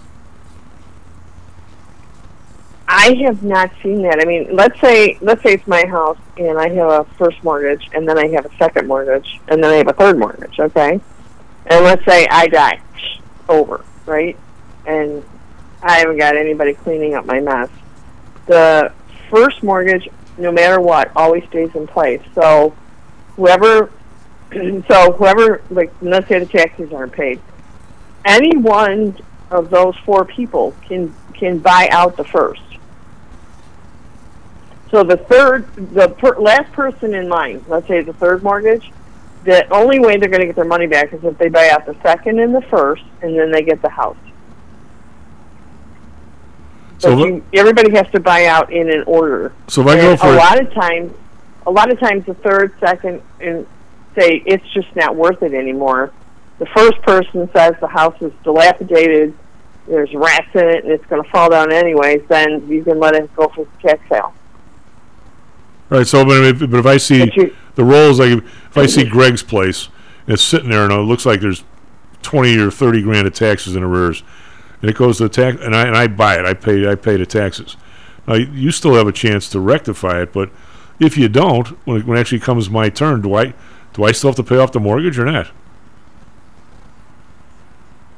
I'm thinking no. One of the two of you do. I mean, the first mortgage. If the first mortgage people would have to buy you out. That'd be the correct way to answer the question. Right, but if they, because I mean, so you're still going to get all the interest that you're going to get all your interest and your money back. Well, because Jimmy says in some of the states, and again, he doesn't go into this whole routine with me. But in some states, if that's why they're so making sure that the taxes are paid, that you can get in front of, if you just buy the taxes and nobody thinks about it, whatever the time's up, it's your house. And the mortgager gets, Wasn't that a strategy for a while? Yeah. I've seen people online trying to shill that strategy. Yeah. There's people online, and I've heard actually a couple commercials on the radio. We buy tax housing, and every once in a while we get once in a while you get a free house. You get a free house, basically. That's wild. Well, so once in a while that could be, but if you're a mortgager and you lose it to a tax sale, then you didn't want the house, or you just have to, Like people working for you won't be working for you. It's definitely a firing offense. That's why they make absolutely sure they're up to date on taxes. So what's business like now? I bet you have a few less competitors than you had a year ago. There's big layoffs. I think people will. I think this is going to be a repeat of 2008 to 2012. People will drop out, find something else to do until things calm down. There's going to be a period of adjustment. Did you save any of the money you made, or did you not? This would not be the time to get in the industry at all. No. Well, a lot of industries I could talk about that. Am I ever going to see you maybe next Bear game? But I don't want to see you do the ritual suicide if they lose. Seppuku. I don't do that, Tom. Well, obviously you're here today. Yesterday I started doing laundry, I started doing other things, and then the game got better. I couldn't believe it. Yeah. They almost pulled it out. The worst I ever do is shut them off. I mean, I only expected them to win 3 games, and I upped it when they won the first one, of course. So I'm still 50% good yet. Well, I would have liked to have seen the guy just go out of bounds. They might have been able to pull it off at the end instead of getting the ball stripped. But he's trying to do his best. Well, even when Justin Fields made the touchdown, I mean, it would have been great if the guy just wouldn't have hit the penalty. I mean, that's what the Bears. It's always almost. Well, that's because they're not that good. Well, Nance, take care of yourself. Thank you very much. SP Futures up. Thanks, guys. We're up now. We flipped to the upside. NASDAQ Futures up 25. S&P up 12. We flipped to the upside. Be back tomorrow. Stocks and Jocks. Stocks and Jocks is brought to you by PTI Securities and Futures. Go to PTIsecurities.com. PTI Pro Direct. Trade for as low as a penny per share and $1 per option contract. Learn more at PTIProDirect.com. Nadex, offering an intuitive way to trade the financial markets. Visit nadex.com. HomeSource Realty. Call Audrey Johnson at 708-349-3456. Hamzy Analytics. Listen to Fari Hamzy every other Thursday and visit HamzyAnalytics.com. ChiroMed. Back or neck pain? Schedule a complimentary consultation by calling 708-403-2727. DAX Research. Tune in for David Andelman's technical analysis on Mondays and Thursdays and call 1-800-821-4968. Report back to me when, when it makes sense.